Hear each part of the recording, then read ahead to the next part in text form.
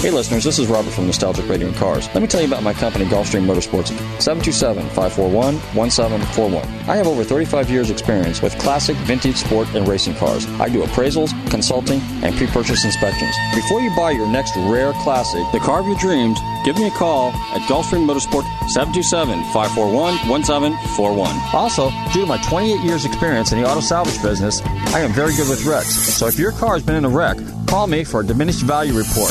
Call me at 727-541-1741. You may be owed some money for lost value of your repaired vehicle. That's Gulfstream Motorsports, 727-541-1741. And be sure to tune into Nostalgic Radio and Cars, Wednesdays, 7 to 8 p.m. on the Tan Talk Radio Network, AM 1340.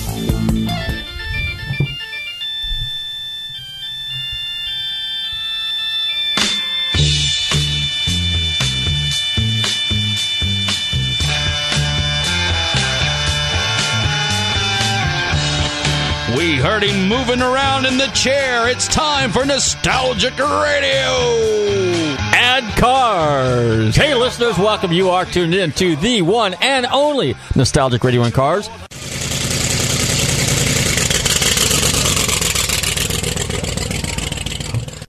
Boy, have I got a heck of a show planned for you guys tonight. We are doing a special tribute show honoring probably the most famous man in automotive history. Over the last 60 years, this guy's evolved as just a little old jalopy driver, to a Le Mans winning driver, to a race car builder, to an automobile manufacturer, father of the Cobra, probably the most famous car on the planet. It gives me great pleasure to do a show dedicated to Carroll Shelby. Here's a quick history lesson.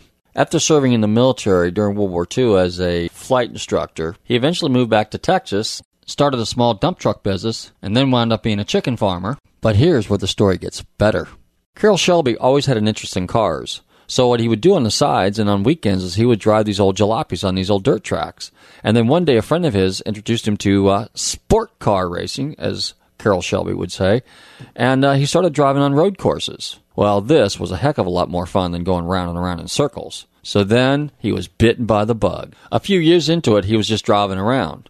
But then by 1954-55, he was getting paid as a professional. By 1959, he won the 24-hour Le Mans, which is the creme de la creme of road races in the world, okay?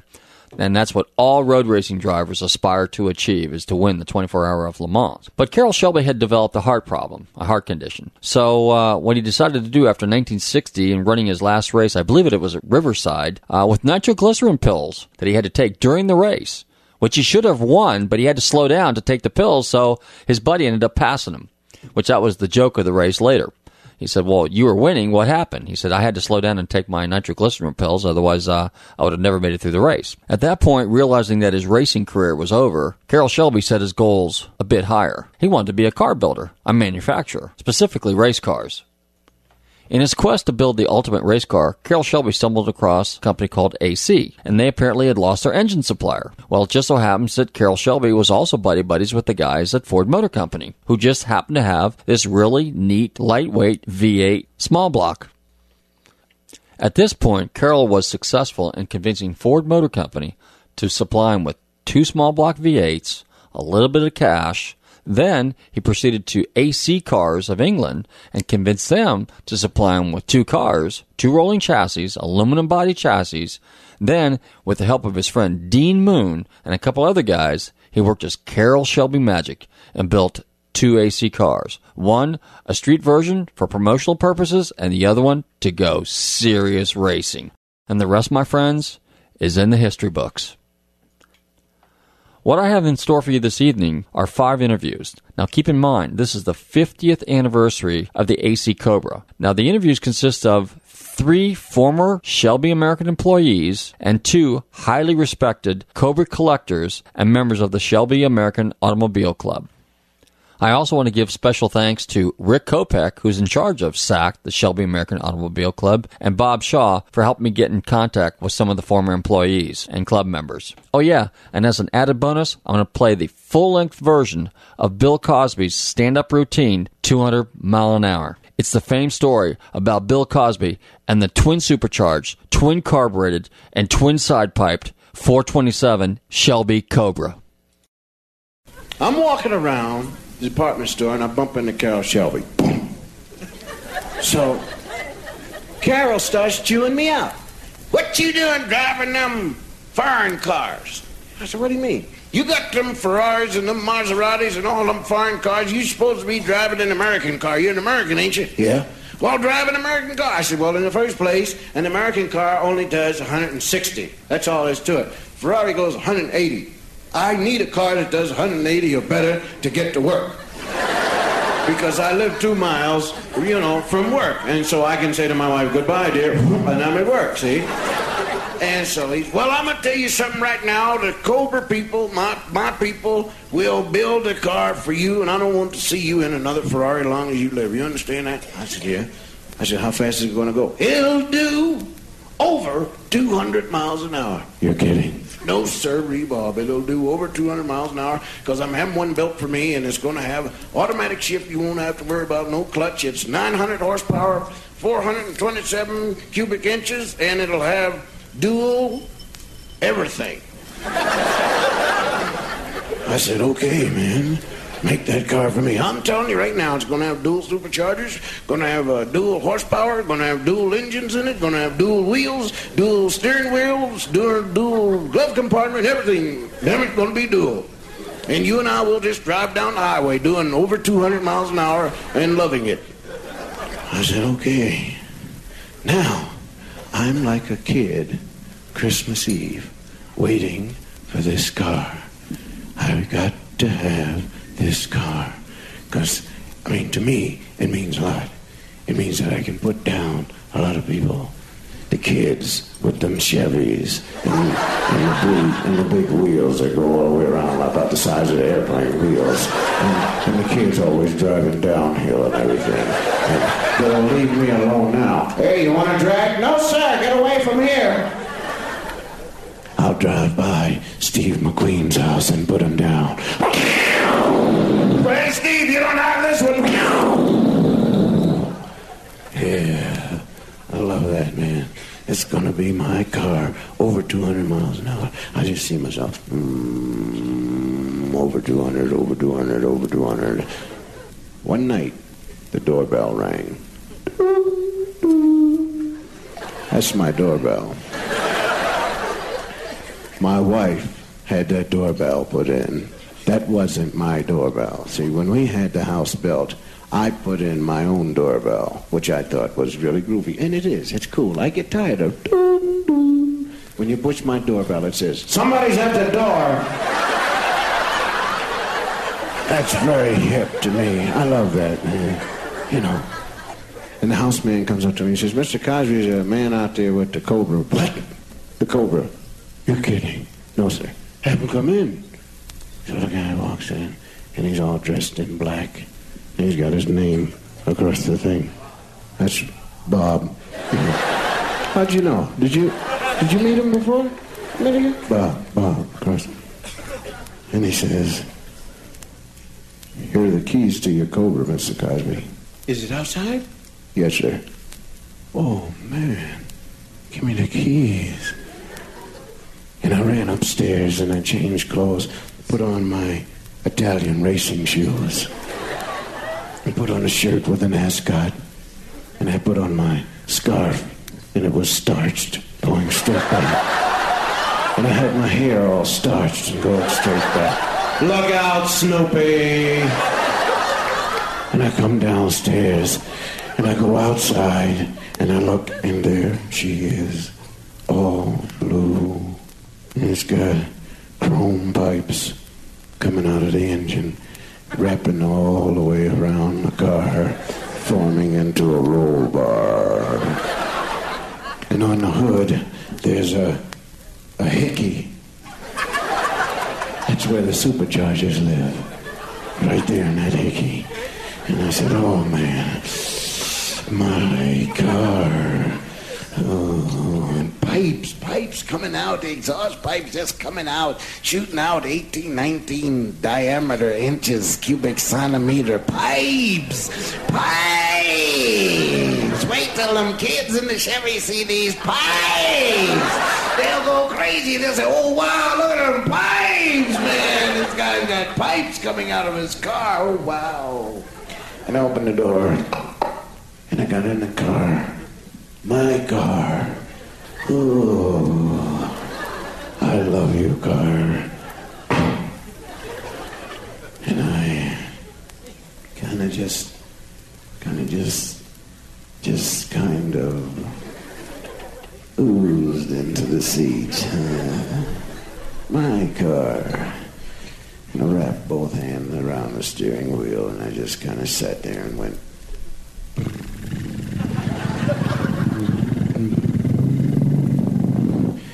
And the guy said, why don't you start it up? Yeah, I forgot all about that, man. And I put the key in. And right by the key, there's a gold plaque. It says, this car is made especially for Mr. Bill Cosby by Carroll, Shelby and Company. 900 horsepower, 427 cubic inch engine, dual superchargers, dual everything, and will do over 200 miles an hour and is faster than anything Steve McQueen owns. And I looked at the speedometer. The speedometer starts at 0, goes all the way up around to 200 mph, and under the 200 there's still more room, and the words, oh wow. Oh, and there's a fire extinguisher. Now this is really groovy, man. A fire extinguisher. Now, can you tell me how many cars have a fire extinguisher so that they're driving down the street, man, you see a house on fire, you know, you just jump right out of it. And they say, my goodness, thank you so much. I loved it. And my scarf was just sitting there, straight back, flying in the wind. And I put it in neutral and smiled at the guy. 900 horsepower. Oh, boy. And I started it up.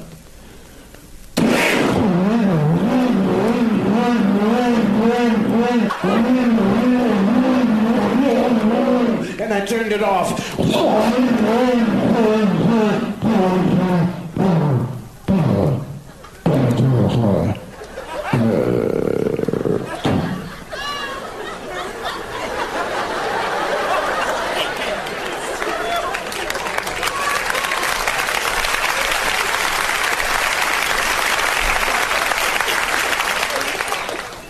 My scarf was limp. My hair was straight up on my head. My Italian racing shoes had turned into sneakers. The fire extinguisher emptied itself all over me. Ladies and gentlemen, I was idling. The car had not moved. I had not put my foot on the gas pedal, and it was killing people. My body says, get out now, or I will not be with you. But the mind and the body do not get along well, and so the mind's ego was at stake here. Manhood. I couldn't let this man know that I was scared to death. I couldn't let him know that I went along with the fire extinguisher.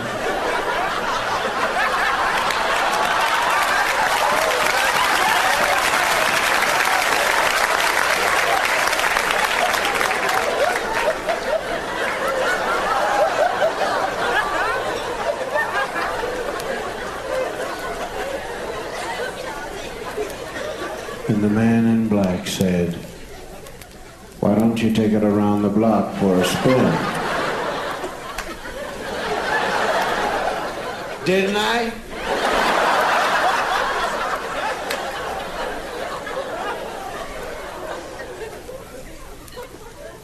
I pulled the emergency brake back as far as it would go. Put my foot on the brake as far as it would go. I checked to see if it was in neutral. I fastened my safety belt. The first time in my life I've ever fastened a safety belt. Now I know why they make safety belts. They're not concerned with my safety. The ambulance driver is too lazy to look for the body.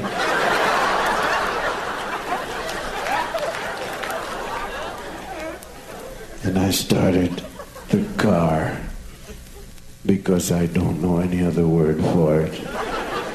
Up. I put it in drive, emergency brake on, the foot brake on. I went around my own tree 3 times. Turned it off. Was still going around the tree.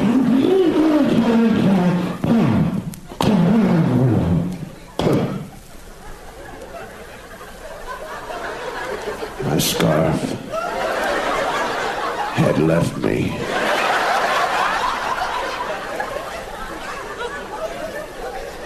My shoes were run over. Surely goodness and mercy will follow me, because I'm getting the hell out of this car. And I opened the door, and I took the keys out, and I walked around the car at a distance of about 12 feet. And I went over to the man dressed in black, and I said, take the keys and this car, it's all paid for, and you give it to George Wallace.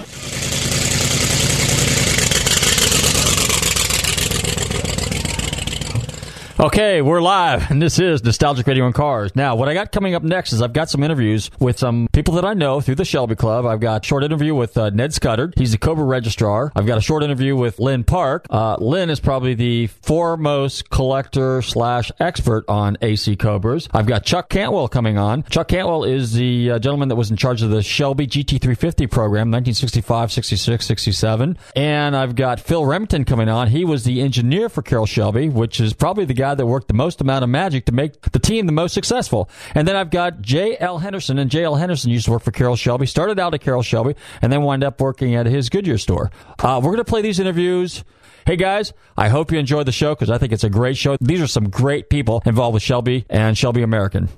All right, my next guest for the evening is a friend of mine from California and an avid Cobra collector, and of course, a very good friend of Carroll Shelby. It gives me great pleasure to welcome to the show this evening, Lynn Park. Lynn, are you there? I am here. How are you? I am just great, thank you. So how's the weather in California? This is what you call Chamber of Commerce weather today. It's like 80 degrees and blue sky, and it's just perfect. Super. Well, let's go ahead and talk about Carroll Shelby, since this is a Carroll Shelby tribute show. Tell us about the man, the cars, and your friendship with him. I have known Carroll Shelby for 50 years and been particularly good friends with him for the last 35 or 40, and just enjoyed every minute of it. Do you got any good stories that you can tell us? Some really happy, memorable times. Matter of fact, I think there was one story you were telling me about where you were using some of the cars for a film to kind of recreate a 1962 version of the Shelby Cobra in the back of Dean Moon's shop. We had a film crew going to do that Behind the Headlights TV series that Speed Vision ran, and Carroll Shelby, of course, was involved. We were going to recreate the installing of the motor and building the first Cobra. Now, that was obviously done 40-some years prior, and it was done in Santa Fe Springs, and I'm a long way from there. And the film crew said, well, you watch how we're going to do this, and we're going to make it work. And Carroll was funny because he had arrived that day a little bit grumpy anyway, and he said, it's never going to work. You're never going to fool anybody. And the next thing you know, they're filming this thing in short little clips, and it's in black and white, and you look at the finished product, and he absolutely could not believe that it could be done like they did it, and he was absolutely amazed. So, like, what was the procedure? What were some of the details that the guys did that made it look so retro? The secret, first of all, I think, was the black and white film, The second was that they never shot one scene more than about 2 or 3 seconds. They were short little blasts, so you weren't looking in the background. You weren't seeing what was hanging on the wall or sitting on a workbench. You were seeing the car that we were doing. We took a Cobra that I happened to have without a motor in it, and we put a motor on the hoist, and we're dropping the motor in just as if it were 1962.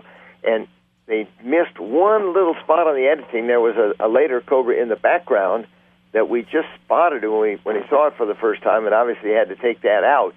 But the film guy says, you know what? Hardly anybody would ever even notice that if you were showing it on TV. And then, so what did you do? So you basically did a depiction of the first Cobra being built and then what it looked like in the back of the shop. Was this supposed to kind of simulate Dean Moon's workshop that he had back in the day? Yes, but you know what was interesting is we did this without even consulting a picture of Dean Moon's shop. Nobody worried about that. They said, oh, your shop is fine. Even though if they were to look at the walls, they'd see pictures of Cobra racing, and they say, well, that probably wouldn't have been in Dean Moon's shop. But these guys were so good, and Shelby was amazed. He was amazed of how it came out, because here we were all these years later, and these film guys just had us bamboozled, and it worked. Now, you also did a driving scene, too. Didn't you do like a recreationing or some well-known racetrack? They took Shelby's parking lot and stacked a bunch of hay bales around to simulate apexes of turns at Sebring, which is a big, giant airport race track. And they said, okay, here you are. They put me in a Billy Krause driver suit with a helmet on, and in the number 1 Cobra, we put numbers on the side, and they said, do this and do that and do this. And Shelby laughed, and he says, everybody's going to know this is not Sebring. And he's standing there watching, and I'm driving through the hay bales back and forth. And next thing you know, they show us the film just on the little video camera they had working, and Shelby said, well, it is Sebring. So it's amazing what those guys can do. The marvels of Hollywood, so to speak. Now, Bill Krause was the original race car driver for Carroll Shelby. Wasn't he the first driver that he had? Billy Krause drove CSX 2002, the first Cobra race car, in a race in, I think it was October of 62 at Riverside. And even though he didn't win, he went and was so far ahead that the Corvettes and the Jaguars said, we can see the handwriting on the wall. They broke a hub that they had Phil Remington fix and redesign and made it stronger. But yes, Billy Krause was the first Cobra racer. Now, when he raced, did he race number 98 back in the day, too? You know what's funny about Billy Krause? He didn't have a very long career with Shelby because Mickey Thompson convinced him that Shelby was an upstart company and was going nowhere, and he ought to switch his driving talent over to Corvette because they had General Motors behind him and they were going to be the stars. And to this day, that's one of Billy Krause's biggest regrets, is that he didn't listen to Shelby and went on and drove for Mickey Thompson and General Motors. Now, did you know Mickey Thompson by any chance? No, I did not. You did? Okay. I was just curious, because you're still part of that Southern California hot rod crowd, weren't you, back then? Absolutely. I have been involved in Cobras specifically, but all forms of hot rodding and vintage racing for the last 50 years. But I just never had occasion to more than say hi or meet Mickey Thompson, but I can't really say I knew him at all. Okay, well, before your days of Cobras, because I know you're an avid Cobra collector, and you've owned probably, 20 or 30, and you found a number of barn finds over the years. But so before your Cobra days, what kind of cars were you into? Well, it's interesting. Before I was a Cobra guy, I had a 1956 Ford that I had put a great big Edsel motor into. And it was just what you'd expect. It was fast in a straight line, but didn't do anything else very well. And my sister's boyfriend at the time, we're talking 1961 or 2, he came home and with this Road and Track magazine, and he was a big sports car fan, but they had no power. They were of no interest to anybody. And he said, look at this. Here's a sports car with a Ford motor in it. And from that moment, I was a UCLA student. Venice was very close to UCLA. And bingo, I moved to Shelby, America, and I lived over there. They thought I was an employee. I was there so much. Oh, no kidding, really? So who were some of the first employees that worked for Carroll Shelby back in the day? So Billy Krause was a driver. Phil Remington was a fabricator, right? Self-taught engineer, fabricator, and better than that, he was a thinker. You know, he's one of these pragmatists that when he saw something wrong or something break, he said, we can fix that. We'll do it this, and this, and the next thing you know, it's done. They had to do these things very quickly. And Phil Remington was largely responsible for the racing success of the Cobras and the GT40. Now, is it true then that the shop that Carroll Shelby took over in Venice belonged to Lance Reventlow? Yes. Okay, and then Phil Remington worked there. Well, they had a lot of employees. Alan Grant, who later became a driver, worked over there, as we did John Morton, who became a driver. It's amazing how many drivers for Shelby started off just working in the shop. Shelby was very hesitant to just tell anybody, yes, you're going to be my driver. He had people, famous people, go to work for him. They were already drivers, Parnelli Jones and Phil Hill and Dan Gurney. But some of the lesser-known guys had to kind of pay their dues by being shop people. John Morton was a janitor for a while. I think Alan Grant was a welder. And they moved up into the driving positions. Now, and your involvement is basically because you just became a Cobra fanatic once that Road and Track magazine came out, and then you just started hanging out there, and you just became buddies with those guys, and that's what established your long endearing relationship with Carroll Shelby, correct? It did. I wanted to buy a Cobra, but a college kid in 1962 doesn't have $6,000. So I bought an AC and turned it into a Cobra just as Shelby basically did. So I spent my time at Shelby's trying to learn how to do what it was I was going to do, and he introduced me to this other fellow named Jim Finley who worked there, and he and I became very good friends, still are friends today. But because he worked there and he was willing to show me everything, keep in mind, this is not like it was later at the airport. This is a real small, friendly bunch of guys. They're just getting started. They're changing colors on the cars that they're sending out to the magazine. Of the one car they were sending to the magazines to make them think they had 3 or 4.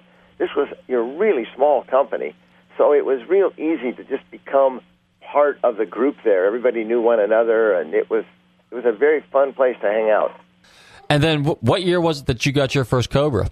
I got out of the Army in 1969 late and bought a Cobra in 1970. It was a little bit wrecked, so it was very inexpensive. And started from there. Okay. And was it a small block car or a big block car? A small block. It was the 46th Cobra built. It had been hit in the front end a little bit, so I got it, started fixing it up. And, Cobras are funny. You get one, and one is not enough. So you see another one that's kind of hurt, and you want to buy it, too. And the next thing you know, you've sold one and bought another one. And that's true today. People that will buy a Cobra suddenly want another. Okay, so it's like an addiction, so to speak. I hate to say it, but you're right. It is absolutely an addiction. Whatever happened to the little Bristol that you converted over to a kind of a Cobra-type car? Well, it's kind of funny because that car still exists in 95% of the same format it was when I sold it in like 1971, maybe 1972. It's living in England right now, but it still has all the things done to it that I had done back then. It still has the same dash. I put a funny Formica-colored, a rosewood Formica dash in it, a very, very interesting engine compartment, and all those things still exist with the car. I get pictures of it periodically from the person that owns it now. Well, that's interesting. Now, when you had that car, that Bristol, short of putting or besides putting the engine in there, did you modify the front end of the car a little bit, the sheet metal or the aluminum front end, to kind of look like a Cobra, or did you leave that alone? No, I left it still looking like the AC. I didn't like the result of when guys did that, so I just left it alone. Okay. So you did do the motor and drivetrain thing, though. Yeah, it's one of those things. You do one thing first. You do the engine and transmission, and then before long you break the rear end. So then you go to the Cobra rear end, and then you start breaking the little stub axles out at the wheels and brakes. So then you do that, and then the steering brakes. And before long you've converted to all Cobra parts out of necessity. And that's what Phil Remington saw in the AC at first and said, this is the things we have to do. And he just said, boom, and did them all at once, and they were perfect. Okay, well, that's a real interesting story. That kind of shows your allegiance to Cobras. And as a matter of fact, outside of Cobras, have you had other Shelby cars or just primarily Cobras? Just Cobras. I owned 165 Shelby for about 6 months, and that Shelby and I just didn't get along very well, so I sold it, and I've just stuck with Cobras. I think over the years I've probably owned closer to 50 cars than 20 or 30. All I do are Cobras. Wow, that's great. Well, Lynn, we're just about out of time here, but I do want to thank you for coming on for a few minutes and sharing that cool story, that really neat story there about Carroll Shelby and about how they converted your shop into a retro Dean Moon shop where the first Cobra was made and the engine installation and everything like that. That's really cool. That's a great story. But you're all heading for the 50-year anniversary of the AC Cobra at the Monterey Historic because there's a huge event going to take place, and you've got some cars that you're preparing that will be competing at the vintage races there at Laguna Seca, correct? correct? I am, and we are. That will be the best Cobra event we've had in a long time. I'm just sorry Carroll can't be there because that was one of his wishes last year. He said, Lynn, I've been invited to so many celebrations, but that one at Monterey is the one I really want to go to, and we're going to miss him. Wow, that's unfortunate. Well, again, I want to thank you for coming on the show this evening. Lynn Park, our guest this evening, one of many guests. This is our tribute show to Carroll Shelby. And Lynn, hopefully with a little luck, I'll see you out in Monterey this summer. Be sure to stop by. We'll be with all the Cobras. Okay, thank you very much for your time. Thank you. Bye-bye. Bye. Okay, we're live. Now, that was an interview with Lynn Park, a friend of mine from California. And a couple of years ago, geez, it was back in the early 2000s, we were there. He had an open house at his lovely home up there in the hills in Los Angeles. And his Cobra collection is absolutely amazing. So, but anyway, hey, I just want to let you guys know that we're having a real bad storm going on right now. It is stormy. It is stormy, isn't it, Bill? Electric went off a couple times. We thought maybe it was going to make it go out and then we wouldn't be on the air, but thank God we're on the air. We'll get this thing straightened out here, but I do want you guys to know that we really do have a lightning storm going on. Matter of fact, what is it? Is this the area considered the lightning capital of the world? Is that true, Bill? Bill? Yeah, okay. So anyway, yes, it is. We're going to try to get through this. We got a couple more interviews. We got Chuck Cantwell coming up. We got Ned Scudder, and we have J.L. Henderson coming on. Okay, hey, my next guest is Chuck Cantwell. Now, Chuck's a friend of mine. I met him a long time ago, but guess what? His main priority when he worked for Carroll Shelby was he was in charge of the GT350 program. So, Chuck, are you there? And welcome to Nostalgic Radio and Cars. Yes, I'm here. Thank you. Glad to be on. So, how you been? I haven't seen you in a few years, but so what's new? Well, I've been fine. I'm retired, of course, now, and follow all the Shelby activities and the conventions and work on some cars, and I have just acquired a 66 Shelby of my own about a year ago, so I'm enjoying that. Wow, that's super. Now, while we're on the subject of 66 GT350s, you were in charge of the complete GT350 program for Carroll Shelby back in the 60s. Now, that included both street cars and race cars, correct? That's correct, yes. Okay, so tell us a little bit how that came about, what you did before you joined Shelby, and then how the GT350 program came to fruition and how you became involved. Okay, well, initially before I went to work for Carroll, I worked for GM styling staff in Detroit and in a preliminary engineering group, and I did a lot of sports car racing, and I was involved in the board of directors of the Oakland County Racing Club and the SCCA in Detroit. And so everybody in those groups knew all the other people in the other companies that were involved in racing and worked in the auto industry. So the Shelby program was proposed at Ford. Iacocca went to Carroll and wanted him to do a performance Mustang and then to try to get it in the sports car class so it could race against the Corvettes. And so Carroll accepted the challenge and decided to do that. I did a lot of preliminary work on the cars.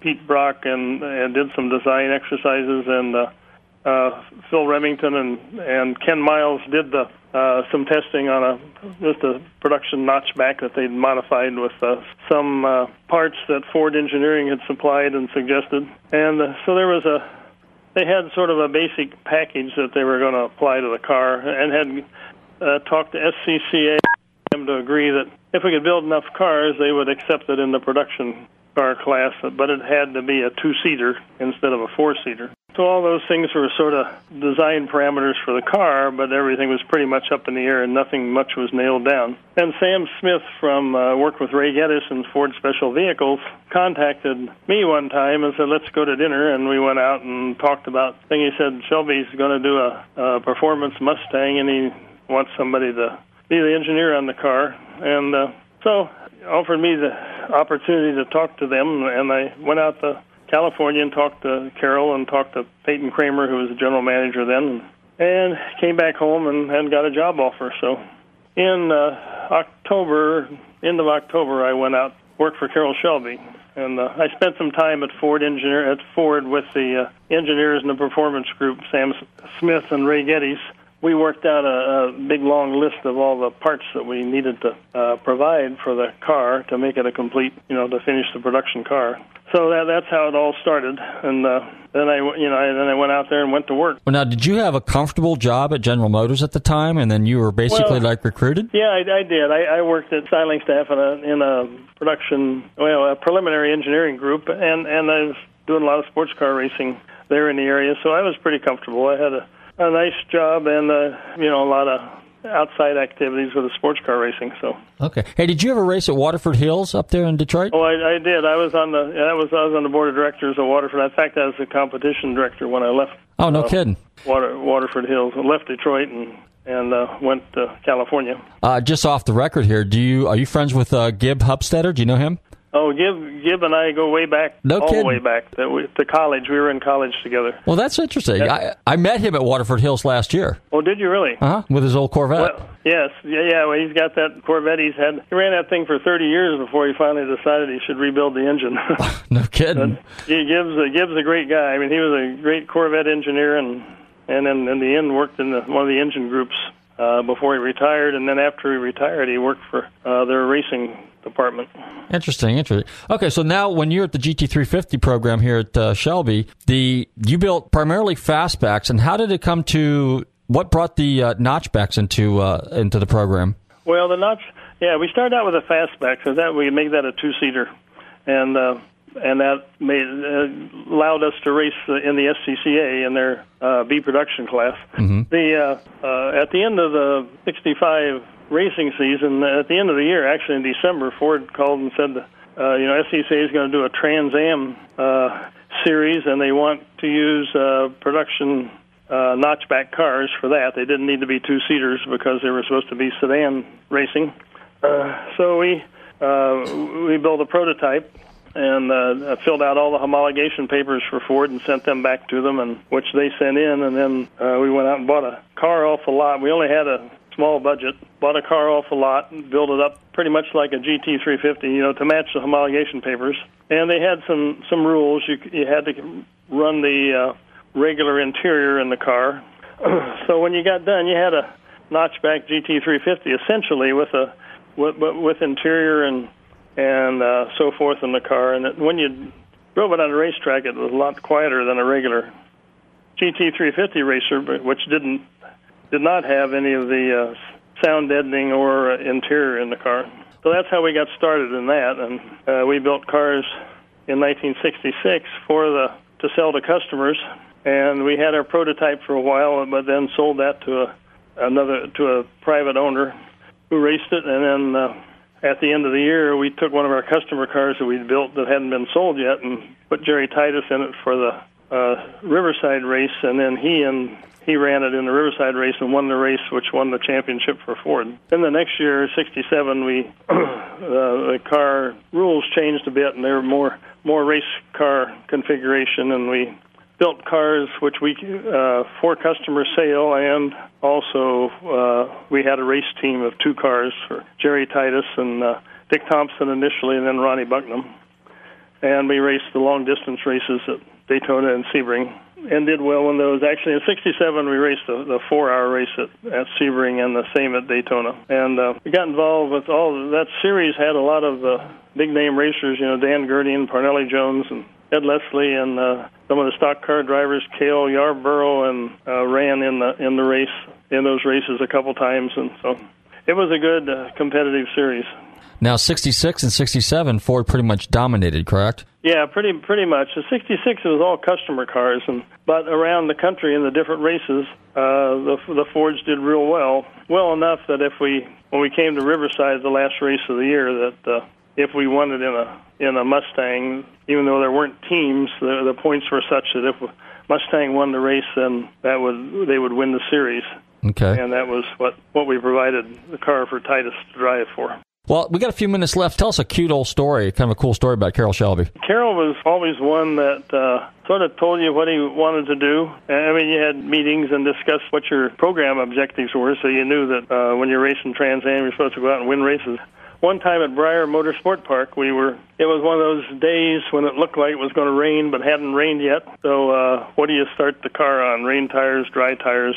So Carroll came up and asked me, he said, what are you going to do with the cars? And I said, well, not raining yet, so we're going to start them on dries. And he said, well, did you think about splitting the cars, one on dry and one on wet? And I said, yeah, I did, but I thought, we've got a good crew. We got enough guys to change tires pretty fast, and they're good at it. And if it's good to start one car on dries, then it's probably good to start two. So I was going to start both of them on dries. And he said, okay, that's fine. He didn't countermand or say, well, I think you ought to do this or that. As long as you could explain things, he was happy. He was just a great guy to work for. Always there at the shop unless he was traveling somewhere, and always willing to help out, and a very encouraging kind of guy. So he was a fun, enjoyable person to work for. So what was the outcome on the race? Well, it turned out in that race, that was the race that Jerry Titus was, once we got it back, once it rained, and he got on rain tires, and then some other guys had started on rain tires. While we were changing tires, they passed us, but they weren't as fast the cars as we were, and Jerry was lapping one of those cars, and the guy nailed him, spun him out. So that results weren't real good. Dick Thompson, I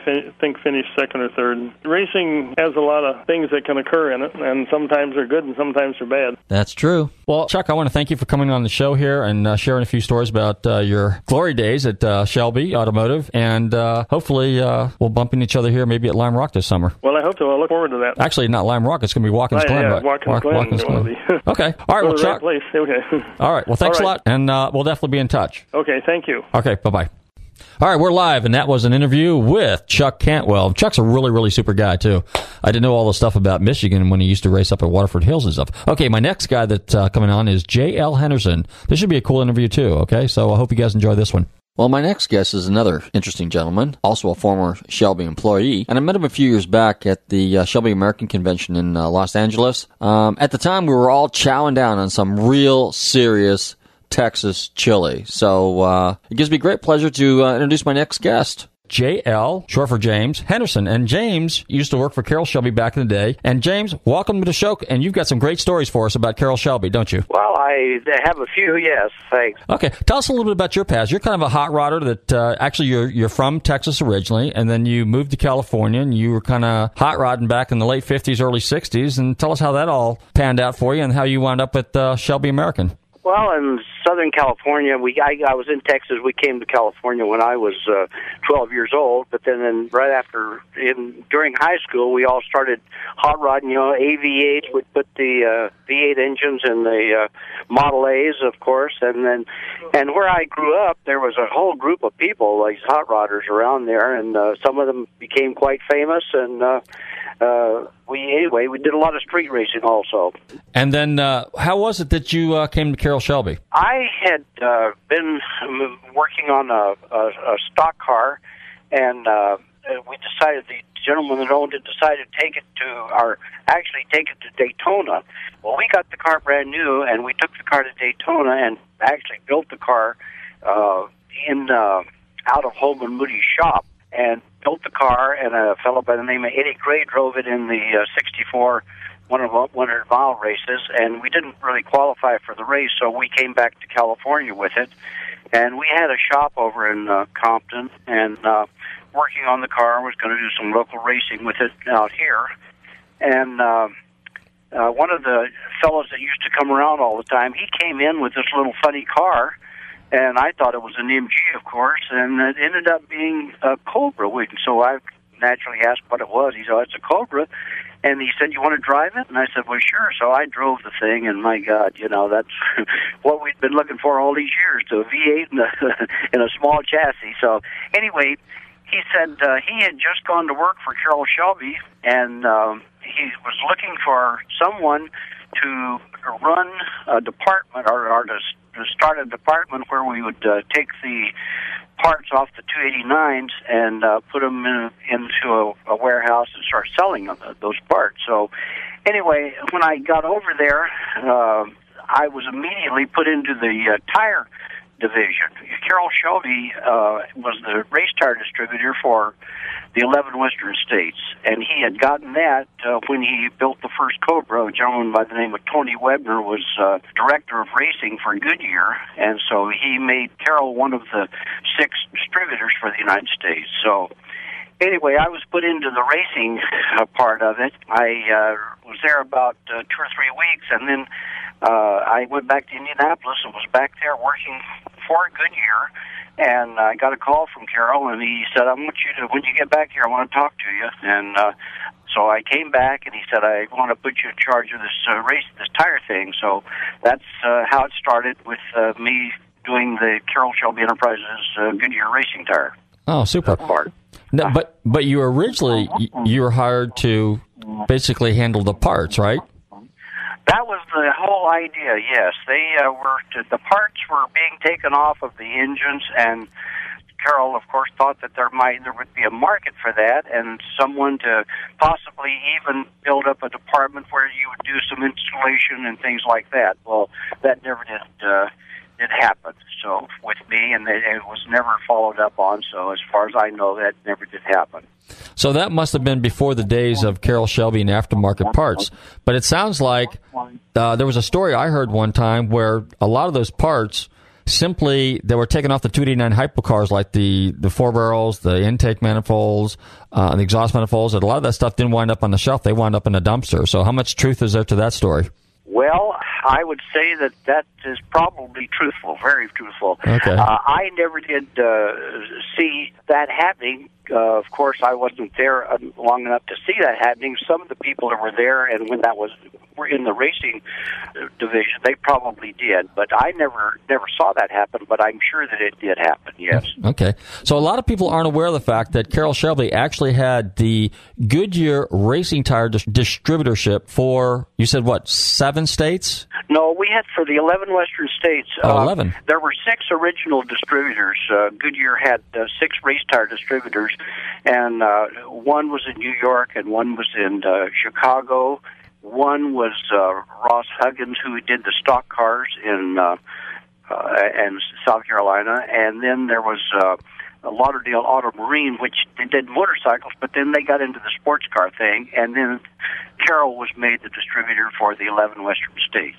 Okay. And at a later date, then one of his friends was made the distributor in Texas. Okay. Mm-hmm. Now, primarily the racing tires that Carroll Shelby sold at that time were for road race cars, SCCA cars, and maybe circle track cars. Would that be fair to say? Yes, that's right. That's what most of them were, and they were just starting to get into drag racing, and some of the 7-inch slicks were made, the first drag tires Goodyear made, and so we were kind of trying to start sell those. The first tires that actually for the Cobra though came from the stock car. They had an 800-820 with a straight NASCAR stock car design, and then they made a front tire, a smaller version of that, in the 600-670.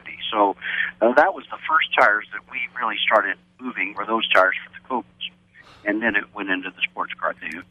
Okay, so the tire that most people recognize, or the name that they referred to back in the day, was the Goodyear Blue Streak. So was that a racing tire, or was that kind of a street strip tire, or what type of a tire was that? No, the Goodyear Blue Streak was a racing tire, and it was a sports car tire, sports car special. But like I said, the Cobra tires, they were not. They were called stock car specials, the first Cobra tires, the 800-820 and the 600-670. Okay, so on...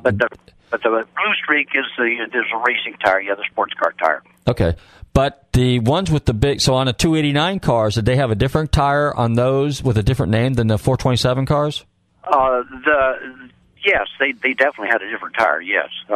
But did they have a different name? I mean, did they? In other words, were they spec'd out differently because of the ones on the 427 were sports car specials. Okay. The actual racing tire for the 289 was a stock car special, really. Okay, so the ones that's a sports car special, was that the one? Because often you'll see like a Cobra sitting there, and it's got huge letters on the side that says Goodyear. When the Blue Streaks came out, the sports car specials, there were very small Goodyear white letters on them. Okay. And then in the 70s, they decided to utilize a little more of the advertising, so they started putting the large letter white Goodyear on them. Okay. Now, and Carroll Shelby also had a wheel manufacturer, or a wheel distributorship too, right? He started casting some wheels back in the 60s for some of the Cobras, the street versions? For the 427, there was a Starburst wheel, I believe they called it, and that was made by Carroll, and a company named by the name of Spartan Casting did some castings on those. And then, and of course, Krager did some wheels also for the GTs and the 350s. Okay. But then Carroll did start a wheel company, too, called Shelby International, where they made aftermarket wheels. Sunburst, I think, was the original Cobra wheels. Now, we got a few minutes left. Why don't you tell us a quick little story about Carroll Shelby, kind of like a funny little thing or something that we can all laugh about. So I'm sure you got many stories about him because you were with him for what? How many? Like 40-some-odd years you worked with Carroll Shelby? Yeah, 43 years, yes. 43, okay. So if anybody's got a handle on Carroll Shelby, I'm sure you do. Well, I've been with him quite a bit, yes. He was never, as far as the tires were concerned, he was not really around the tires that much, but he went to a lot of the auctions, and so one of the stories I will remember most, because it was probably the funniest thing that ever happened, he bought went to an auction on the weekends, and of course he would say, well, yeah, Jay will come down and get the parts Monday. So he had bought a hook and ladder fire truck, a Hall Scott, about a 1947 or whatever it was. Anyway, myself and another fellow went down to pick it up, and we were coming back with it. We had to charge the battery. It had a 6-volt battery and huge cylinders in this thing, big engine. So we were coming back, and there happened to be a Nissan building, which was about 12 stories with all glass, and the parking lot was full of cars. So we came around the corner with this Hall Scott fire truck, old fire truck, and tried to keep the car running, or the engine running, and all of a sudden it backfired, and it sounded like an atomic bomb. And this thing, every window shook in that building. The whole building evacuated, and every alarm went off in the parking lot. So Carroll, he got the biggest kick out of that to think that would have happened, but it was really funny. Wow. Now, you tell me one other story about auction, that he actually went to the auction and bought 2 tractors, and these tractors or loaders were the very same vehicles that rolled the Spruce Goose out back in the day when Howard Hughes took that thing out on its maiden flight, correct? What happened was he actually ran into the fellow that was in charge of the Spruce Goose and got to talking to him and found out that they were going to sell this stuff. So he sold it to Shelby for $1. These 2 D8 Caterpillars and 1 D3 tractor. And so he bought those, and of course, naturally, JL had to go down and pick them up, So I went down and got a friend of mine, and we loaded them all on and brought it back to the shop. And then, in turn, they ended up down at his ranch in Texas, and he built one of the big lakes there with these vehicles. Oh, no kidding. Well, that's kind of a cool story, too. So they got continued use. That's neat. They did, yes. Okay. Well, JL, we're just about out of time. I want to thank you for coming on the show, taking a few minutes to tell us your history and your relationship with Carroll Shelby. And you know what? I want to stay in touch with you because you sound like you got some really good stories. We might have to have you back on again sometime. What do you say? Well, I appreciate it very much, and I want to thank you for having me on the show. Thanks a lot. I appreciate it. Okay. JL, we'll talk to you later. Thank you. Bye-bye. Okay. Thanks. Bye. All right. That was a short interview with JL Henderson. Our next interview is with Phil Remington. Now, Phil is a super guy. As a matter of fact, what I'm going to do with Phil is I'm going to do probably a half-hour, 45-minute show with him because he's an extremely fascinating guy. Not only did he work for Lance Reventlow, and before that he worked for another guy building Indy cars, and then after he left Carroll Shelby, after about 7 or 8 years, he went to, I should know this, All-American Racers, which is AAR. That designation should be very familiar to a lot of guys because AAR was on the back of the Cudas in the 1970 Trans Am Series, and Sweet Savage, Ernie and those guys piloted the Plymouth Barracudas in Trans Am in 1970. But nonetheless, we're going to go ahead and play this interview with Phil Remington, and hope you guys enjoy that, and then we'll be back, and then we're going to do a little bit on Ned Scudder. I want to welcome Phil Remington to the show. Phil Remington is another former Carroll Shelby employee. He used to be the chief engineer for Carroll Shelby during the racing days. And without further ado, I'd like to welcome Phil Remington to the show. Phil, are you there? Yes, I am. How you doing, Phil? Good, thanks. Now, I met you in California at one of the Shelby meets, so I'd say in the early 2000 days, back when they had the big Shelby employee reunion. So how you been since then? Good, thanks. Okay. We keep busy. All right, that's good. Now, I won't disclose your age, but I will say you've been around for probably almost 9 decades, right? Would that be a fair statement? Yeah, I'm 91. Okay, well, and you're still at it. That's amazing. Phil, tell us a little bit about your days back at Carroll Shelby. As a matter of fact, let's go back to before you worked for Carroll Shelby. Who did you work for before then? Before Carroll, I worked for Lance Reventlow. Okay. We built sports cars and a couple of Formula One cars, and then after we moved over to the Princeton building, Pete Rose and Amo and I built him a little sports car from some of the stuff we had left over from the small open wheel cars that we'd built. Okay. Now, one of the cars that you worked on for Reventlow was most notably the Scarab, correct? Well, we built 3 Scarabs. Okay. 3 Roadsters, and then we built a car we ran in Europe. It was a Formula One car, but it wasn't very successful. We didn't have enough horsepower. Plus, we were pretty well outdated on the chassis design. At that time, all the successful F1 cars were rear engine, and ours was still a front engine, 4-cylinder tilted on an angle, and we never did get the cam timing right, but we were in such a rush, and consequently we didn't have enough horsepower or the chassis capability to keep up with the foreigners. So after the race at Zandvoort in Holland, we brought it back home here. Wow. Okay, now, as the story goes, when Lance Reventlow decided to close his shop, Carroll Shelby moved in there, took over the shop, and you basically came with the shop. You were there, and so you didn't really have to... we had about 3 or 4 employees that were left over. So there was Bill Likes and myself and Emil, and Pete Brock did a little bit of stuff at that time. He was just getting going with Shelby, and that's when we built the open wheel cars and that little roadster for Lance. Okay. And so what was one of the first cars that you worked on for Carroll Shelby? Well, the first one was one of the 3 that he had sent over, and one of the cars he took to Dean Moon's, and they painted it and installed a small block Ford in a 260, and the water radiator was a Corvette radiator and the header tank, and repainted the whole car, and that's the one that he introduced as the first one on display. And then the second one, he decided he wanted to go racing against the Corvettes. So at that time, we'd come out with a 289 displacement engine. So we did what we could to the car in such a short hurry, changed the wheels and put some different brakes on it. And we ran that at Riverside, and Billy Krause, the driver, was leading all the cars, and the left rear hub broke. The hubs were designed for a smaller motor with a lot less torque, and there weren't enough fillets in the flanges to support the extra weight. So after a few laps, while we were in the lead, the hub broke, and that put us out of business. So after that, I went to my friend Ted Allebrand, who built race cars and a lot of suspension pieces as well as wheels.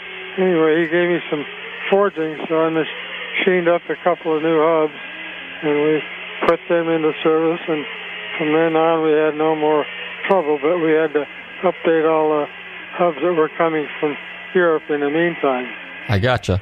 What are some of the other significant engineering changes that you had to do to the Cobra to make it extremely competitive as it was back in the day? Basically, it was a matter of some shock absorbers, and we lowered the car quite a bit, but it still had a problem with the steering. It had an old Worman sector steering in it, and every time you go through bump curve, it would change the toe curve about half an inch. So we hauled enough to AC cars, so they finally put a rack and pinion in the ensuing cars, and that cured that problem.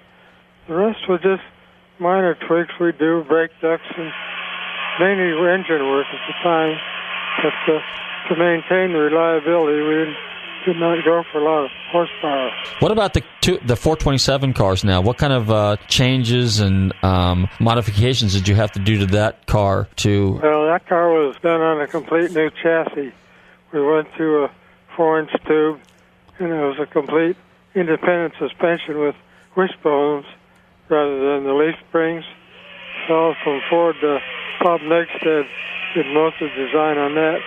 He worked with people at AC Cars, and they built this newer version to accept 427. Okay. What about did you have the same type of problems, wear problems, brake problems, suspension problems with the 427 car?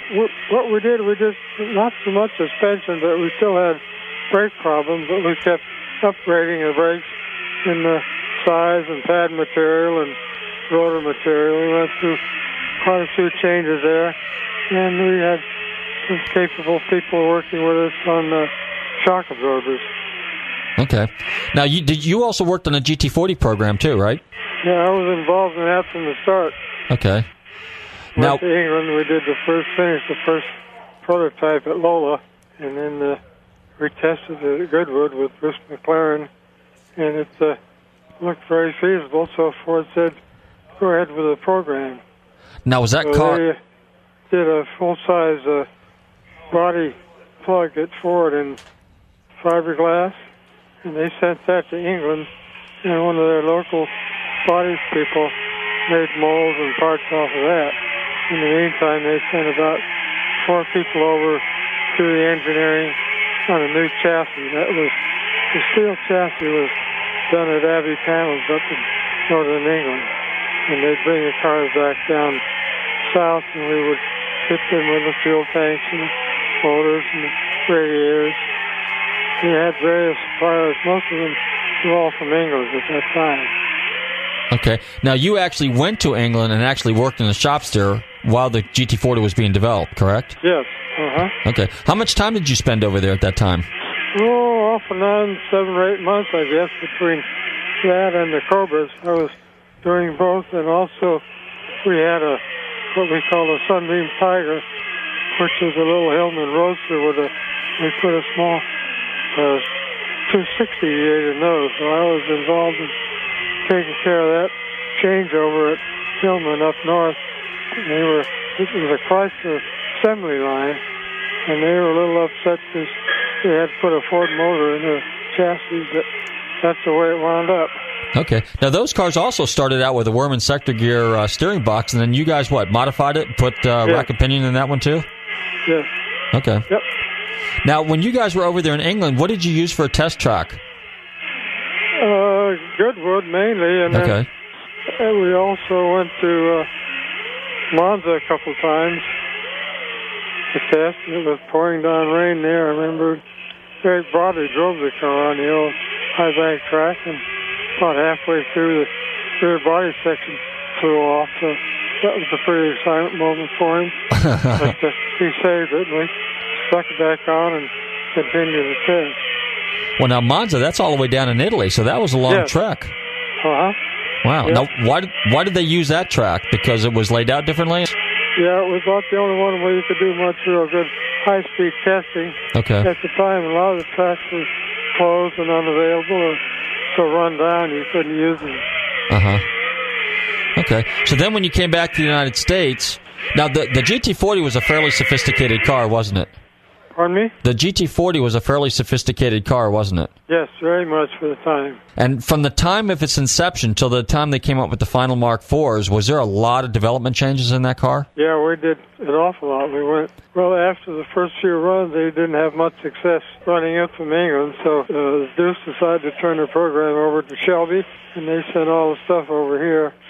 And we did what we could in the short time we had, and we won Daytona with it, and continued to build and develop at that time. These were all still the 289s. Now, the GT40, so was it 67 that you guys raced the big block in that car, correct? No, we ran 2 years. In 66, we finished 1, 2, 3. Those were all 427s in the old GT40 chassis. And the Mark IV, that was a honeycomb chassis that was done at Carcraft in Detroit. And we did the body work. We modified it. It was not too successful as it was when they first ran it. So again, they turned it over to us at Shelby, and I did a complete new body shape for it, and we made parts and tested it, and it was pretty successful at Kingman, the test track. So we decided to go ahead from there and finish up about 6 of them. I think we ran 3 or 4, and we did 2 or 3 for John Holman, and they finished them up to their specifications. Okay. Now, there's a rumor. Is it true that the original GT40 design was based off of Lola? The basic idea was, but the tub itself was completely different. Okay. Now, you were with Shelby for, I guess, 7 years in total? 7 or 8 years, yes. Yeah. Do you have a really memorable story that you can share with our listeners about you and Carroll Shelby? something funny, something jovial? Well, I think the biggest funny thing was he decided when we went to Daytona Beach, seeing his girlfriend, that all the crew would have to have those bib overalls. Lined us all up in those outfits, and they were so improbable the guys couldn't even work with them, so they'd strip them off and tie the things around their waists, and that was the last of the bib overalls. I know he was upset because we didn't want to wear them, and his girlfriend was either more upset because she thought of the idea, I guess. And another thing I can recall is that when we were on Princeton, Al Dowd, our vice president, had a live cobra he used to keep in a glass cage up in his office, and everybody started to get scared of him because it was deadly, and they had a nightlight on to keep a little warmth in there for this snake, and I guess someone got tired of worrying about it, so they shut the light off, and the snake froze that night and died, so that cleaned up that problem. A real cobra snake he had up in a... No kidding. They were there for 6 months or better. Oh, I've never heard that story. That's a good one. Well, we're just about out of time. Phil, thanks for coming on the air, and we'll talk to you in the future. All righty, thank you. Thank you. Bye-bye. All right, we're back. Now, that was a short interview with Phil Remington. I'm surprised nobody was, in the background. Well, here's the deal. We called Phil this afternoon, okay, because it was, again, like I said, it was short notice, and he's actually at work at All-American Racers, okay? Now, when we get him back on again, we're going to do a regular show with him because he's a real interesting guy, and there's so much more that he talked about in that little interview right there, which was really, really great. Now, my next interview is with Ned Scudder. Ned is the Cobra Registrar for the Shelby American Club, SAC, okay? So all of us that are diehard Shelby guys, vintage guys, let's play a little short excerpt from that interview with Ned. Hey, I want to take a few minutes here. I want to welcome a friend of mine to the show, to Nostalgic Radio and Cars, and my friend is Ned Scudder. And Ned is the registrar for Shelby American, and his specialty is AC Cobras. It's unfortunate. None of us are happy that Carroll Shelby passed away here a couple days ago. But what we're going to do is we're going to do a tribute show. So I figured I'd welcome Ned to the show because he's very much involved with Cobras, and maybe he could share a few stories with us. Ned, are you there? And welcome to the show. Thank you, Robert. How are you?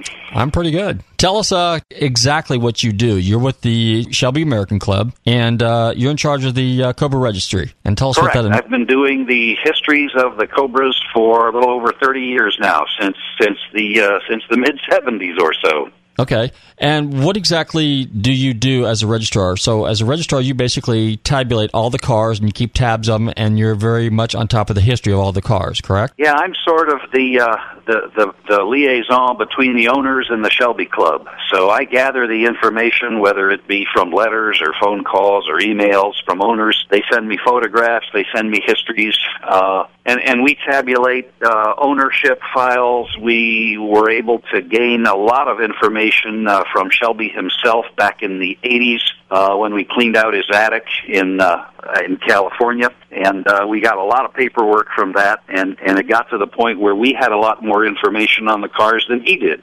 Wow. And you were telling me off air here a little bit that Carroll used to call you for information on some of the cars, true? Yes, that is true. Shelby was always a figure larger than life, and everybody who had a Cobra knew he was still around, and they weren't sure how to contact him. So frequently what they would do, they would either call his office when he had it in Los Angeles or when he later moved to Las Vegas, and they would start asking questions about their car. And what they probably didn't know was that while Shelby could recall chassis numbers, he did not remember specific information about each car. So he would actually call me, the registrar, and say, Ned, I can't remember this.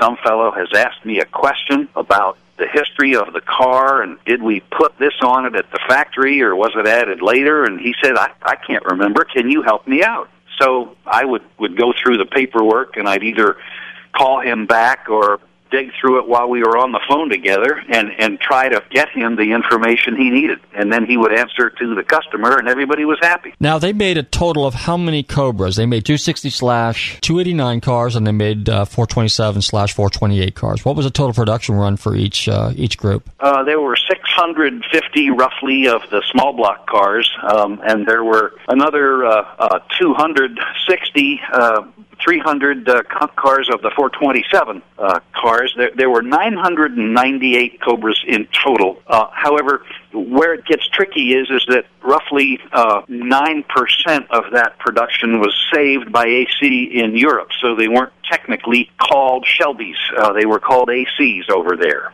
Okay. Now, the prefix designation CXX stands for Carroll Shelby Export. The cars that were in Europe, COB, was Cobras of Britain, and then there was another one, too. I can't remember. That was the ones that went overseas. Well, if you think about it from the British perspective, the CO was Cobra and the B was Britain.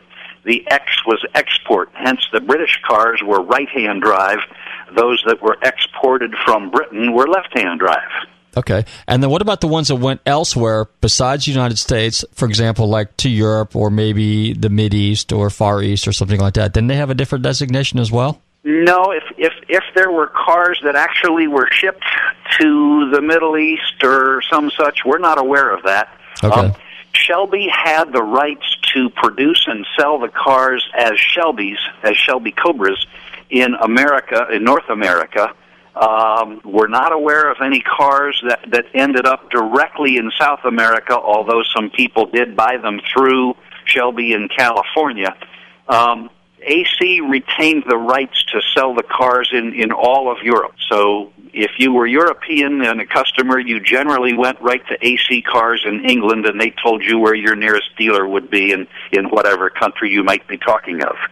What's the percentage of Cobras that still exist today, real ones? It's well over 95% that still exist. But what we don't know to a T is how many of those cars were kind of destroyed back when and rebuilt from very little once the values warranted that. There are a number of cars for which that is the case. Since they're not so much the original car any longer, they are rebuilt over the course of time, some of which using much later major components such as chassis, bodies, etc. Okay. Now, the Cobras that are being built right now in Las Vegas, the CSX cars, and I believe it's the 4000 series cars, they're either fiberglass or aluminum, or is that Correct. just... Okay. What is your take on those cars? I mean, those cars do have direct Shelby lineage.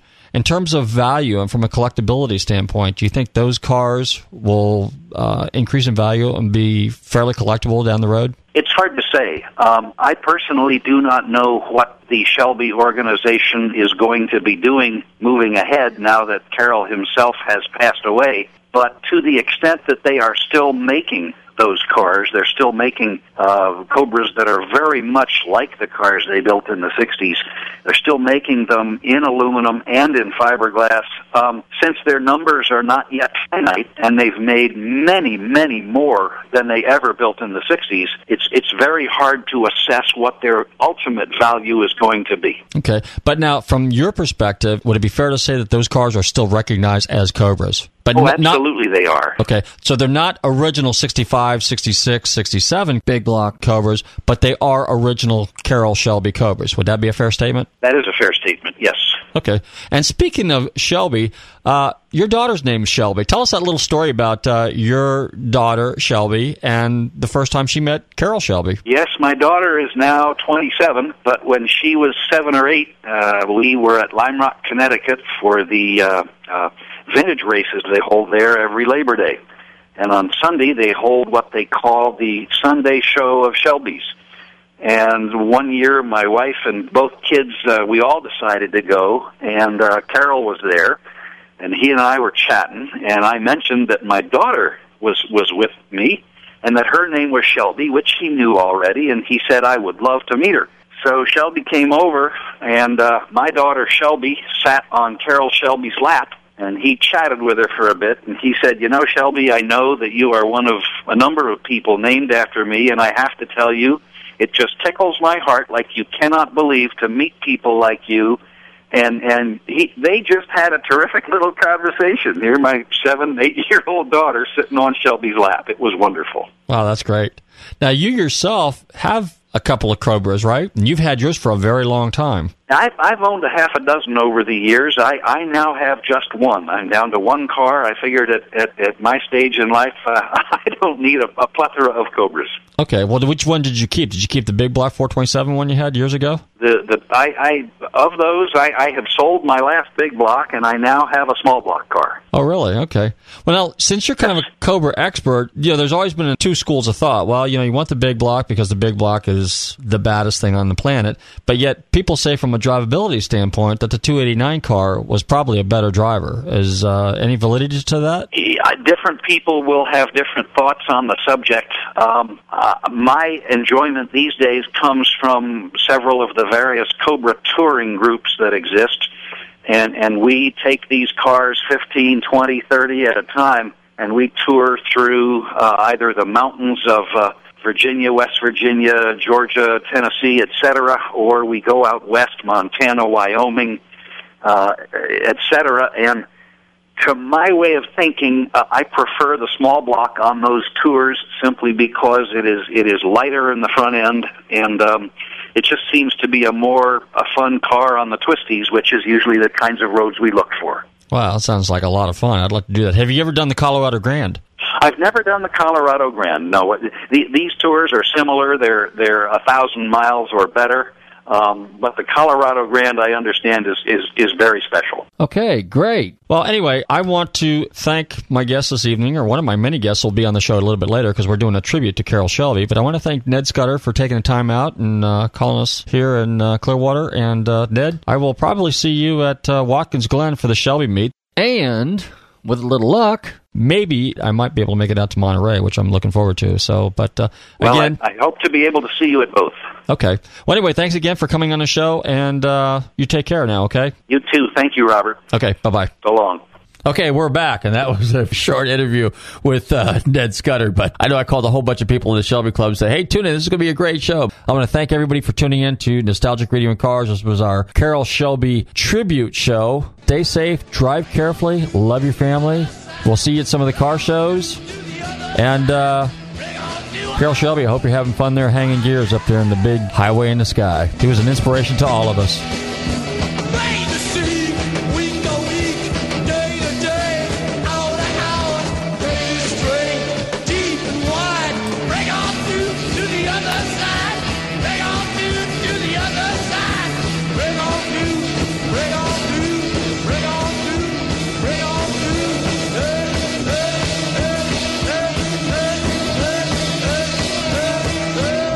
Robert, this is Carroll Shelby. I told you that I would do your program next Wednesday, but I have to test the 1,000 horsepower Mustang all day Wednesday.